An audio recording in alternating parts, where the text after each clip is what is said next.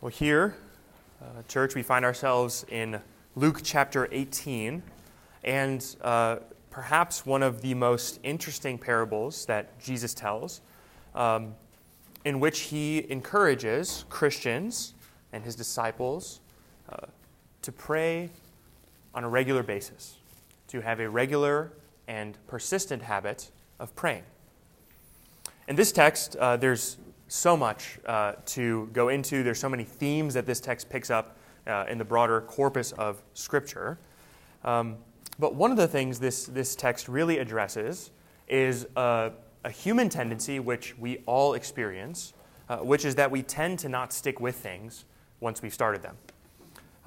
There's no better example of this than at the beginning of every year in January, when everyone comes up with 6 or 10 or perhaps just one resolution they plan on sticking with this year.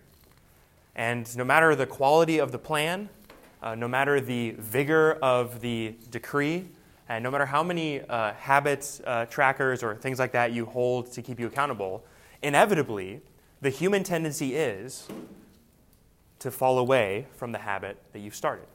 It is simply a human tendency, a fallen human tendency, to stop doing things once they lose their excitement, once they lose their zest. Once we don't really see the appeal anymore, we tend to stop doing it.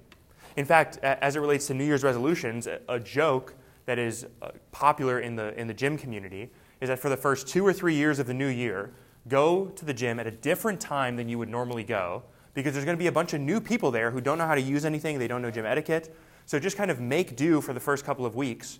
But after week 3, it's business as usual. You can go back to your normal routine because all of the new people will have burned out by that point, and you can kind of go on with your routine as you normally would. Does that not speak to a human tendency that we all have? And it's not just with resolutions. It's actually so with spiritual disciplines, and as this text notes, it is so also with prayer.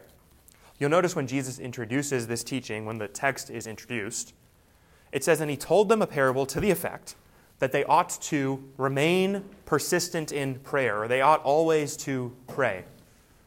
Jesus knows his disciples, God knows his people, and he knows where our weaknesses are. So when he's instructing them in his broad, masterful instruction to his people, one of the things he does is he says, I know your tendency will be to fall off in prayer. I know your tendency will be to give up on this after some time. So let me tell you a parable that will encourage you not to, which will encourage you to be persistent, which will encourage you not to lose heart.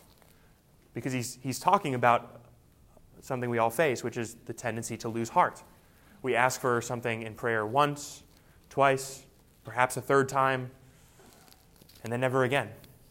Or we say we'll pray for that thing for someone. We ask perhaps one time for that thing in prayer that night, and then it flees from our memory. Now, we are not, by and large, marked by persistence in our prayers. Particularly in the Western church, we're not really marked by prayer at all. But every generation of Christians since the foundation of the church has struggled with prayer. And that's not news to God. He knew that on the front end, which is why he tells his disciples, hey, when you feel the pull towards despairing in prayer, towards losing heart, don't. And here's a parable which will serve to teach you and instruct you about what you ought to do instead. Don't lose heart. So this parable is, that is the point of it, but the parable does a whole lot of things which require us to pull back for a moment and consider what a parable is. Okay? A parable is not a decree of theological truth in the same way that Paul's letters are often treatises of theological truth. When Paul is writing a letter, so let's say the letter to the Corinthian church, he's using tight, logical, legal arguments, using precise wording, precise language, to get his point across, so that you can slow down on every part of what Paul is arguing. You could draw a correlation to a truth of theology. A parable is not that, and you'd go astray if you think that every part of a parable must map one-to-one onto reality. A parable is a picture, it is an illustration, it is not a doctrinal treatise. And so, and many people today get into strange places of theology when they press the parables of Jesus too far, beyond their point. Now, Jesus already told us the point of the parable. The point is you should pray and not lose heart. Okay? And now he's going to give us an illustration, but the illustration, you'll notice, is presuming a couple of things, and I'll just highlight them for you right before we work through them. You have a widow who needs help. She goes to a judge to give her that help, but the judge is an unrighteous and unjust man. Now, if you're thinking this is a parable that's supposed to map onto prayer, well, this widow would be, let's say, the disciples. Their struggles would be the same. They go to a judge to alleviate their problems. But the person they're going to pray is to God. And God is not unrighteous and unjust. He is not like this wicked judge in the text. It's a parable. It's an illustration. But when you're painting pictures about what God is like, you often have to create distortions. It's inevitable to the idea of understanding and painting a picture about the infinite God. You might remember this when you were in elementary school, perhaps the 3rd or the 4th grade. You probably had a unit where you discussed the various kinds of map projections that exist out in the world, because inevitably every elementary school that I've ever seen has a globe in the middle of the classroom or on the teacher's desk. And at some point in time in your childhood upbringing, you learn about all these different ways you can take a 3-dimensional map and turn it into a 2-dimensional picture, a 2-dimensional distortion of what a globe looks like. But a 2-dimensional map is not a globe, and when you try to take a 3-dimensional thing like a globe and map it onto a 2-dimensional map, you inevitably introduce distortion. The question isn't, will distortion be introduced? The question is, what kind of distortion do you accept as being a tolerable distortion? For instance, the famous world map that you all can, when you think of a world map, a 2-dimensional one, the one you imagine, which has Africa kind of in the middle and the United States kind of off on the left-hand side and Asia out on the right, that map introduces all kinds of distortions. Namely, it makes the United States look just about as big as the continent of Africa. But the United States is not even close to as big as the continent of Africa, but it's part of the distortion. It's when you take something that is a 3-dimensional image and you map it onto a 2-dimensional picture, you have to introduce these kinds of distortions.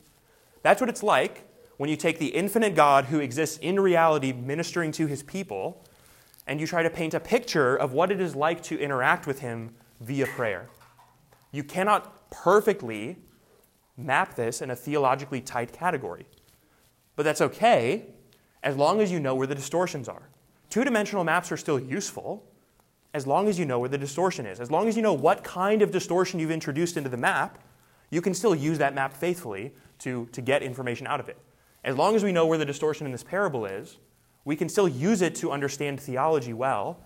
But I'm telling you on the front end, the distortion is on the judge. God is not an unrighteous or a wicked judge. He is a faithful judge. But nevertheless, you need to know that on the front end, because as we go into the parable, I'm afraid I'm going to forget to say that on the front end. So I've told you now, so now you have it. God is a righteous judge whom we go to for all of our needs. But he's telling us this parable to encourage us, his disciples, to remain constant in prayer, persistent and not losing heart. So then, the parable. Verse 2, he said, in a certain city there was a judge who neither feared God nor respected man. And there was a widow in that city who kept coming to him and saying, "Give me justice against my adversary."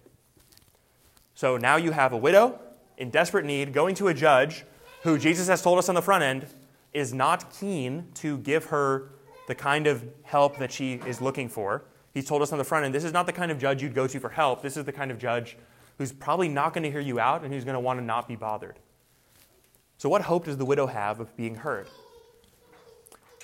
Except that the widow doesn't just ask one time. Because verse 4 tells us that for a while he refused, but afterward he said to himself, even though I don't fear God or respect man, yet it is because of this widow who keeps bothering me, I will give her justice, so she will not beat me down by her continual coming.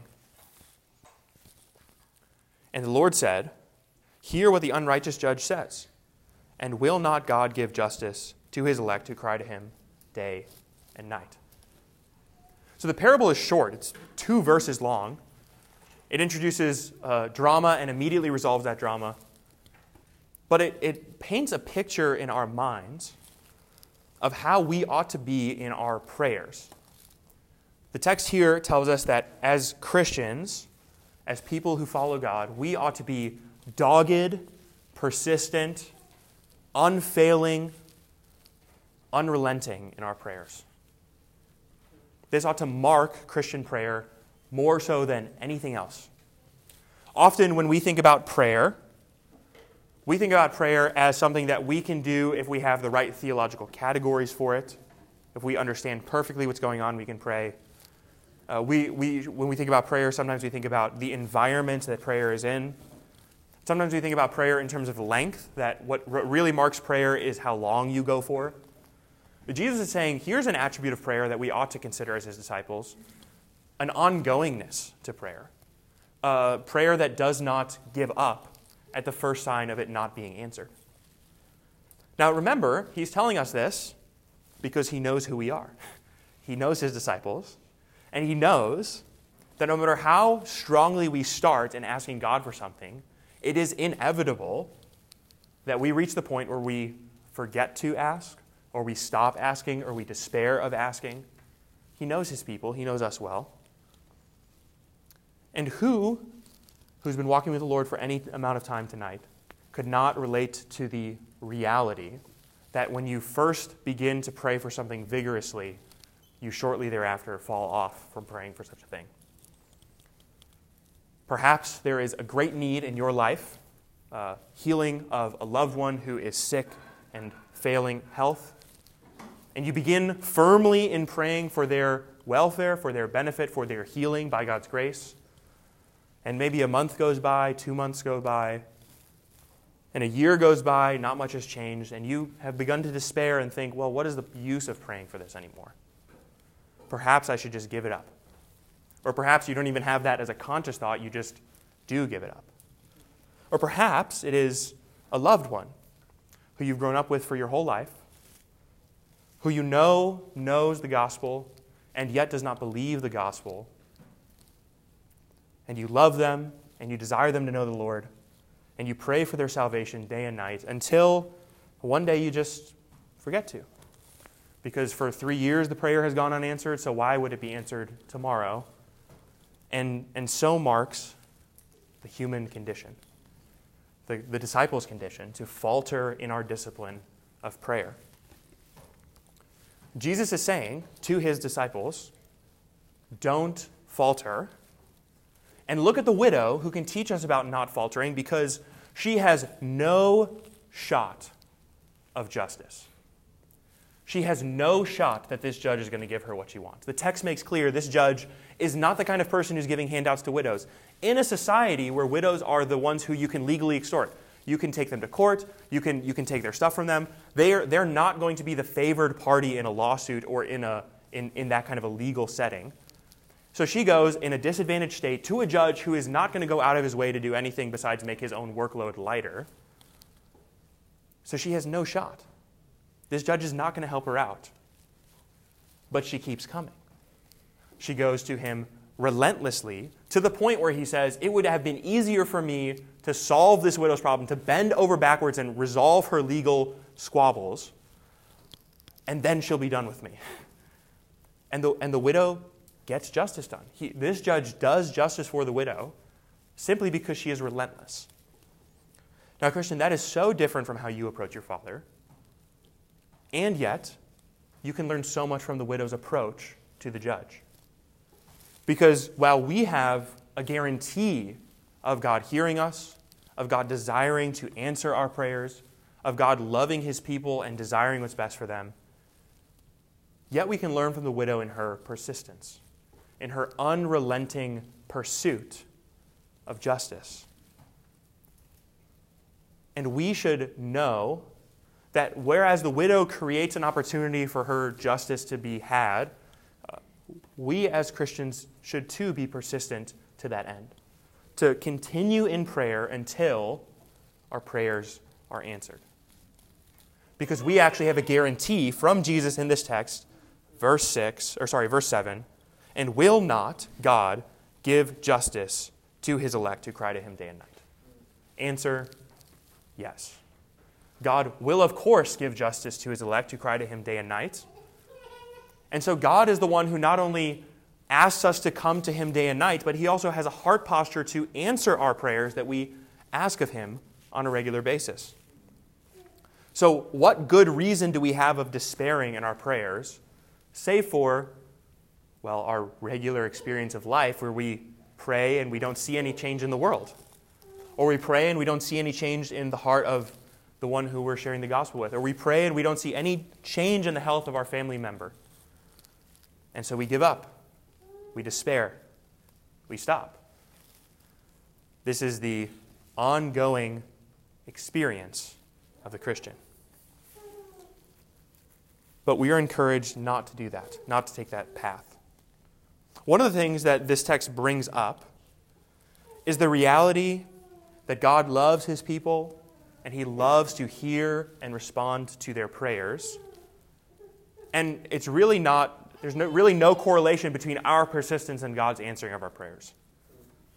Because, for instance, you can take the Exodus event, where as soon as God's people begin to groan under the yoke of slavery, God remembers his people, remembers his covenant with Abraham, and sends Moses to rescue them. There's no recorded persistent prayer in that event that leads us to believe the Israelites prayed and asked God to help them, and then he responds. God actually goes out of his way, when his people aren't really praying to him, to go and rescue them from their oppression. Now that's one example in the Old Testament of a myriad of examples of God pursuing his people, going out of his way to love them. And here in the text, we are encouraged to trust in God's character enough to go to him in a doggedly and persistent kind of way so that we do not despair. What this text helps address is the false notion that emotions are a prerequisite for spirituality. That your desire to pray is a prerequisite towards faithful prayer. It is often the case where we think to ourselves, well, this morning I don't feel like praying to God, and I don't want to be a Pharisee in my actions, so I just won't pray because I don't feel like it. This widow has no... could you imagine going into the judge and having any kind of hopeful expectation of a good outcome? And yet she goes persistently day in and day out. And yet as Christians, we who have an opportunity for a hopeful outcome in prayer will falter in praying to our God. The mark of mature Christian spirituality is not that you always feel emotionally ready to pray, but it's that you pray regardless of how emotionally ready you feel to pray. You pray regardless of how prayerful you feel in the moment. You pray regardless of how hopeful you feel the outcome is at the end of that prayer. You pray anyway. That is a mark of Christian maturity. It is what this widow models for us in the text. She's going to this judge anyway. Whether she feels hopeful or not, to whom else can she go in her request for justice? Christian, there's no one else who you can ask to solve your problem besides God Almighty. He's the only one who's listening. He's the only one who's powerful to save. So even suppose you pray for a number of months and you don't see an answer to prayer, well, to whom else would you turn? There is no one else to turn to. God is the only judge of all the earth. He's the only creator over all things. He's the only one to pray to. So he's the only one you should continue to pray to. God is, he is in some sense analogous to this judge in that he's the only solution that we have. He's the only one we can go to in our prayers. He's the only one who can even hear us and respond. So we see then in the text that this widow is in some sense a model to us of what it is to pray. But something that I've kind of glossed over, you might have picked it up in the text already. The issue of the widow's prayer is not some fleeting request for something she wants that she doesn't have, in the sense that it's something that's optional in her life. Her request for prayer strikes at the very core of God's character, namely, it's an issue of justice. It's an issue of injustice being done and the widow seeking justice on her own behalf. You'll notice in the text, verse 3, the widow's request to the judge, "Give me justice against my adversary." Verse 5, the judge thinking, he says, even though she keeps bothering me, I will give her justice so that she will not beat me down. Verse 7, and will not God give justice to his elect who cry to him? And then verse 8, I tell you, he will give justice to them speedily. The issue in the text, the issue that's being brought forth, is an issue of justice, which means it's an issue of God's character. God is a just judge who rules the world in a just way, and so when his people come to him crying about injustice, we have a strong case, because it's not rooted in our feelings or our desires, it's rooted in God's character. You think about Abraham when he's interceding for Sodom and Gomorrah, he says, will not the judge of the earth do what is right? Yes, he will. He will do what is right. So we have, in this widow's case, an issue of justice. Now, the text does not tell us what exactly her problem is or who her accuser is, because it's a peripheral detail. You can kind of plug and play any number of scenarios that would suffice and would supply, because she's a model for disciples to know that when issues of justice arise, they can go persistently in prayer to their God. This highlights something we've already talked about in Luke's gospel, but when God commands his people to pray, he always gives them, in some sense, a guideline of how to pray, what to pray for. And we're never praying for something that's not on God's radar. When we as Christians pray to God, we're asking him to do things he's already told us it's in his desire and heart posture to do for us.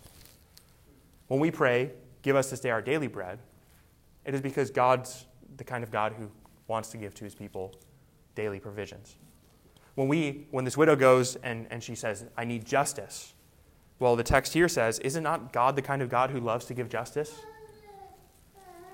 We're praying right in line with God's character when we pray. And as Christians, especially in the West today, we think about this and we think, well, justice is often not something I'm praying for on a regular basis. I don't regularly find myself praying for issues of justice. And that just shows you, I think, Christian, how atypical, how abnormal the Western Christian experience is compared to church history, compared to the rest of the world. Christians, for all of history and across the globe, are regularly, and we might say persistently, the victims of injustice being done against them. You can read a book like Fox's Book of Christian Martyrs, and you can see just how widespread such testimony is, that Christians have long suffered under the thumb of those who hate them and despise their Lord. John 15, Jesus tells us that don't be shocked when the world hates you. It already hated me on the front end. We live as a people who's often under the thumb of persecution, and yet in the West we are so far removed from that justice has almost removed itself entirely from our prayer vocabulary. Where we get squeamish when we read psalms that cry out for God to bring justice for his people. Those would be the imprecatory psalms, which in the West today, it's even debated, are those useful for us anymore, given that we're not really Israel. But I'm not going to go to the imprecatory psalms, just to the New Testament in Revelation chapter 6, if you'll turn there with me.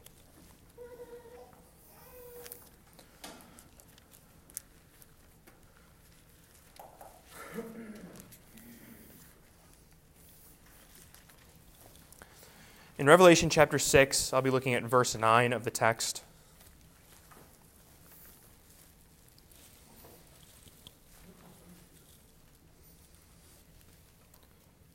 God has always been concerned with justice, and he remains so to this day.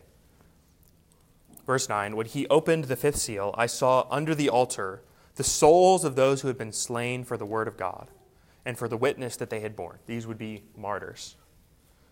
They cried out with a loud voice, O sovereign Lord, holy and true, how long before you will judge and avenge our blood on those who dwell on the earth?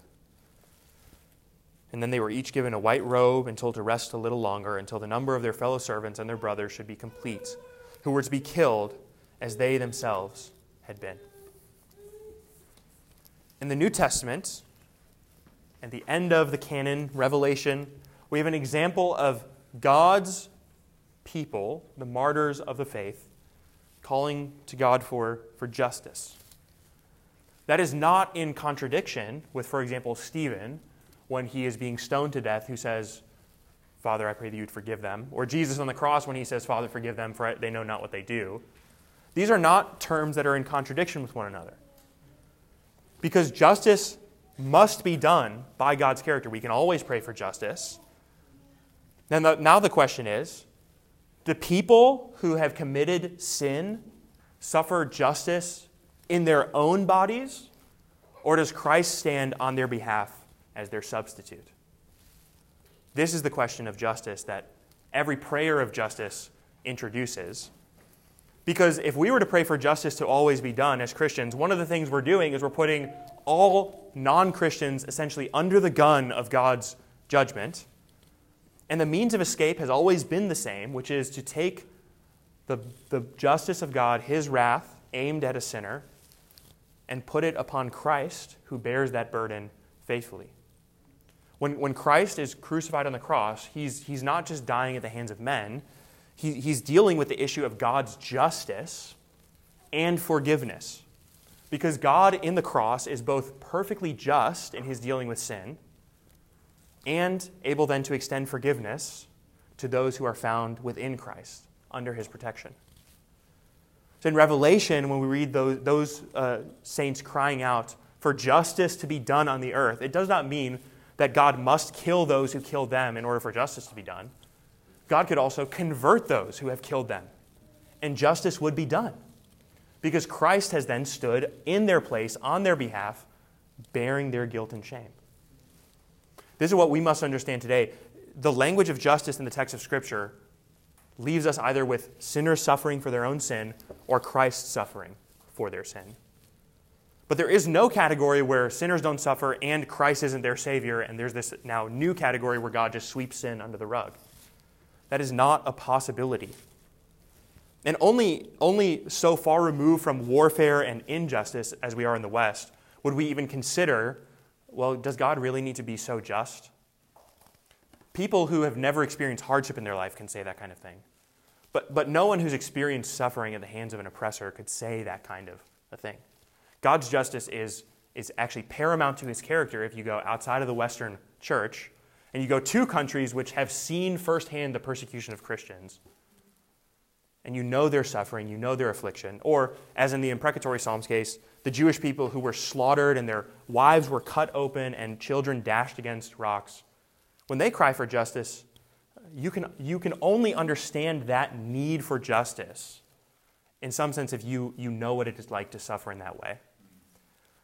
And the only people who question the demand for justice are frankly, Western PhD theologians who've never seen warfare a day in their life, who sit back and ponder the character of God and say, well, God, this is just Jewish thinking about who God is. This is not really what God is like. God is a God of justice, and justice will be done either on sinners or upon the cross in Christ. Which means there's two ways for justice to be done for sinners. One is conversion of the lost unto Christ, or also the reality of eternal suffering in hell. Those are historically the two ways that justice is to be done.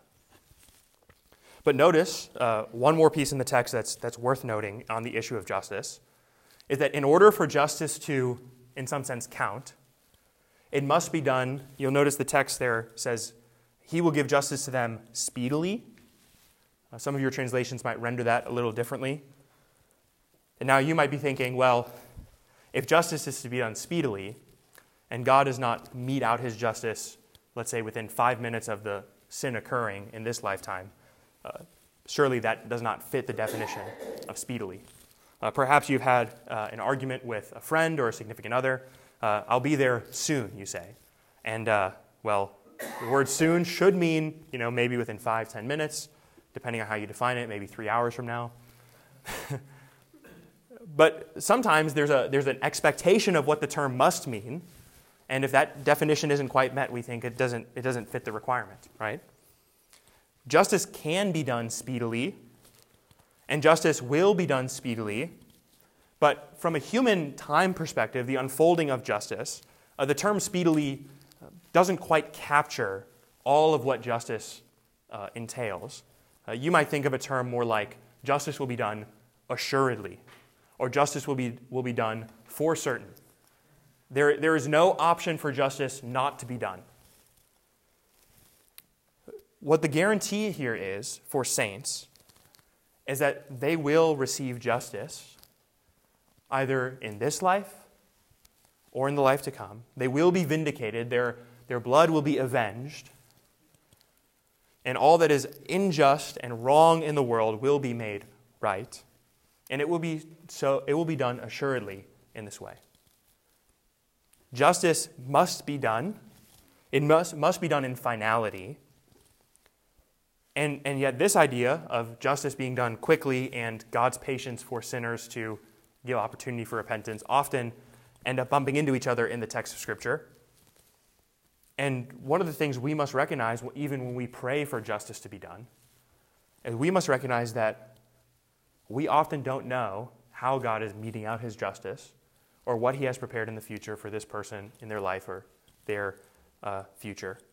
And so when we pray for God to bring justice, we also rest our prayers there, knowing for certain that it will be done. However it shakes out, we trust it to God's character.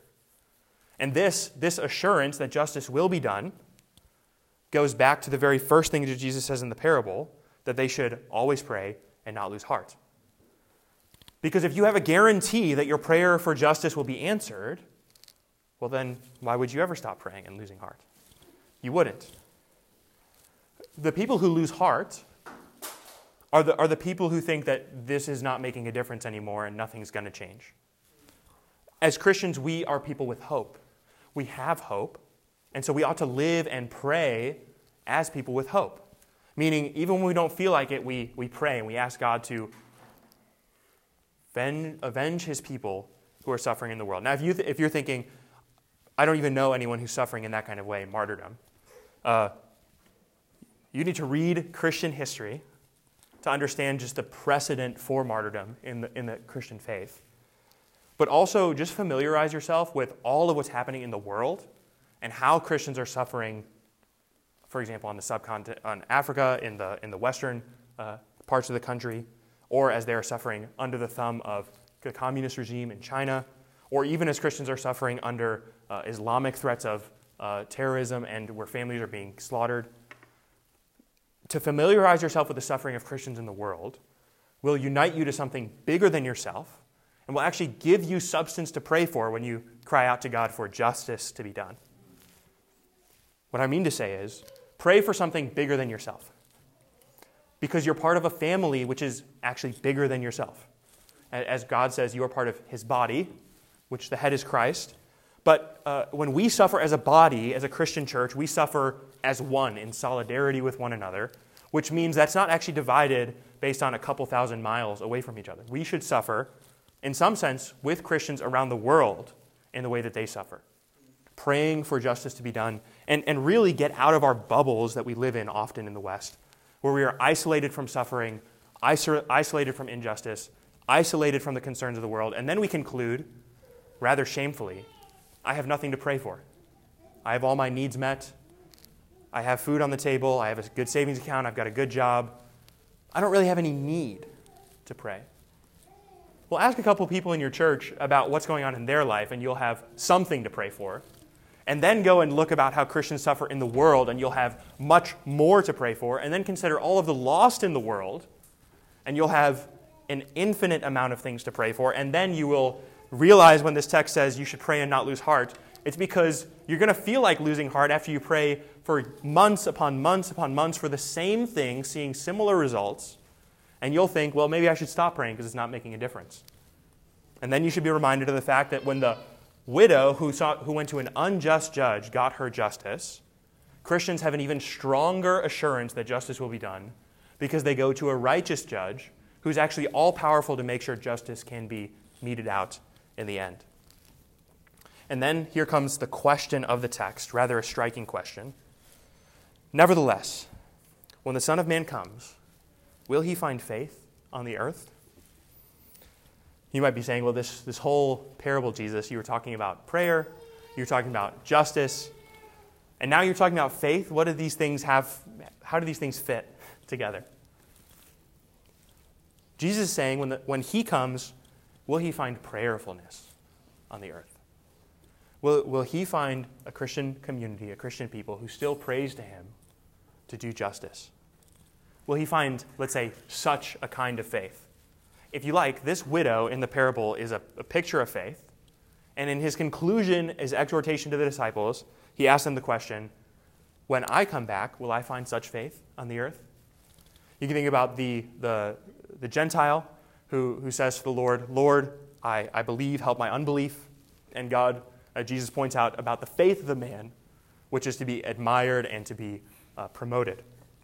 Here it is, a widow, an example of faith. Will Jesus, when he come, find faith upon the earth? Now, you don't need to answer that question, let's say, first at a Western church problem of prayerlessness. Really, we should make our own bed first before we start trying to solve the world's problems. When you examine your life, Christian, would you say that it is marked by a kind of dogged, persistent prayerfulness? And if not, don't despair, but resolve to pray as Christ invites you to pray. Because it is, in some sense, a model of faith. Now, when I mentioned earlier at the beginning of this time the idea of New Year's resolutions, one of the things that everyone will say when you're forming a new habit or some kind of resolution, the very thing that you should not do is think, unless it comes out perfect the first time I do it, I got to have it all perfect and then I can start. I got to have the perfect workout plan, the perfect diet, the perfect all this, and then I can do it, and then the habit will stick. Many people say, make an incremental change in what you do. Make an incremental change in your prayer. If you have no habit of praying, let's say, for even the needs of your own community, your own church body, make it a habit to just pick one person or one need who you'll pray for 30 seconds a day. Just persistently, whenever it comes to your mind. And when you have done that consistently for some time, add and grow and mature and blossom your habit of prayer into something which we could say would be then a model to other Christians, where you could then, when you're discipling someone, say, imitate me as I imitate Christ.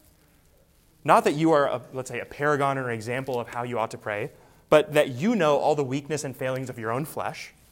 You know all your own immaturities and inconsistencies in prayer. Who better to help someone else pray than someone who has struggled with all those same things and has yet overcome by God's grace and persistence? God invites his people to be marked by prayer, a prayerful people, the kind of people who treat him as though he actually rules in heaven. And here's really the issue of it. When we don't pray, as Christians, one of the things we are doing is we are working in the world as though we are functionally atheistic. Meaning we live and move and interact in this world as people who don't actually believe there's a God in heaven. We just have a spiritual morality which guides us in this world. But Christianity is far more than that. We do have a God who rules over heaven, who can move angels and move mountains and, well, frankly, change anything within his creation as he desires. And so we ought to pray as though those were all true things, because they are all true things.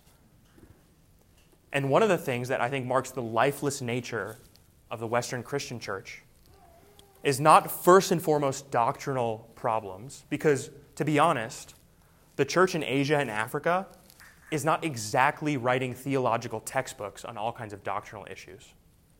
They're struggling for survival. But what makes them vibrant is the fact that they read the Word and they pray. They don't need to be systematic theologians. I'm not saying that would not be a good outcome at the end, but systematic theology does not make a mature Christian. Prayerful discipline and love of God's Word makes a mature Christian. You don't have to go to seminary to be a mature Christian, but you do have to pray. You do have to do these things which are exhorted in the text. And if you want to take a step today that's going to lead to maturity 30 years from now in your Christian walk, there is no better step than the habit of prayer. There are few things that you could do that will, in 30 years from now, be something that you will not regret. Right? And many people will say there's good habits you can pick up along the way. And there are many good things you can add on top of your prayer habit. But as Christians, we ought to be marked by people who pray. And not just pray for whatever comes to our mind, but frankly, we should have things that we pray for intentionally so that we can know when God is answering prayer and when he's not. In the text tonight, the issue is an issue of justice. So when we pray, we might say that justice ought to be something we are praying for on a regular basis. But when Jesus gives his disciples their prayer, he gives them that prayer as a skeleton, a backbone of how we ought to pray. There's all kinds of things in that prayer that we can pray for on a regular basis. My point is simply, you have lots of examples, lots of starting places, lots of ways to enter the prayer life as a Christian. And not only are you encouraged to do so, you're invited to do so, you are spurred on by the Spirit to do so. And it will lead to Christian maturity in a way that few other things that you could adopt today will. There is a kind of vibrancy that prayer brings to your Christian walk where, yeah, you might not wake up every morning ready to pray, but that won't actually stop you from praying. The kind of vibrancy that says, even if I don't feel like it, I'm going to pray anyway. But that's a mature kind of spiritual discipline. That's a more mature prayer habit. That's a more mature saint. We would say in the same way that the person who's able to love someone else despite how they feel is a more mature demonstration of love than the person who only loves those who they feel like loving. We would say across the board, it is obviously better to want to love someone and then to show love to them. But so too it is true that you shouldn't just disrespect someone just because you don't feel in this moment like loving or respecting them. Every marriage that has ever survived beyond 5 minutes has to recognize the fact that you have to, as a baseline for your love someone even when you don't exactly feel like loving them in the moment. And we would say more mature love is demonstrated when you love even though you don't feel like it. So it is with prayer. It is a more mature discipline to pray even when you don't feel like it. It is a more mature demonstration of spiritual vibrancy and vitality. So Christian, do away with the idea, dispel the myth that vibrancy and emotional highs are what should be the backbone of your spiritual walk, particularly as it relates to prayer. Vibrancy and emotional highs are not what should mark your prayer life, but rather, as we see here in the text, persistence. Day in and day out, unfaltering, step-by-step prayer. As Jesus says, and he summarizes it no better place to stop, he told them a parable to this effect, that they ought always to pray and not lose heart. Let's pray. God, you are almighty, the King of the ages, and yet you invite your people to relate to you through prayer. You invite us to enter into the very throne room of grace on our knees, pleading for justice, for our needs, for the needs of our loved ones. And Lord, you invite us to that. You encourage us to that end. You give us every reason under heaven to pray. And so, Lord, would you just please, by your grace, make us a prayerful people. Make us a people who prays day in and day out, regardless of circumstance, feeling, how the week has been going. And that would lead to us being mature, vibrant saints who pray as you tell us here we ought to pray. We know you are a God who will answer every prayer. We trust that, and even when our faith is weak, not to see that perfectly, we ask that you would help our weak faith in that moment. We pray this all in your loving name. Amen.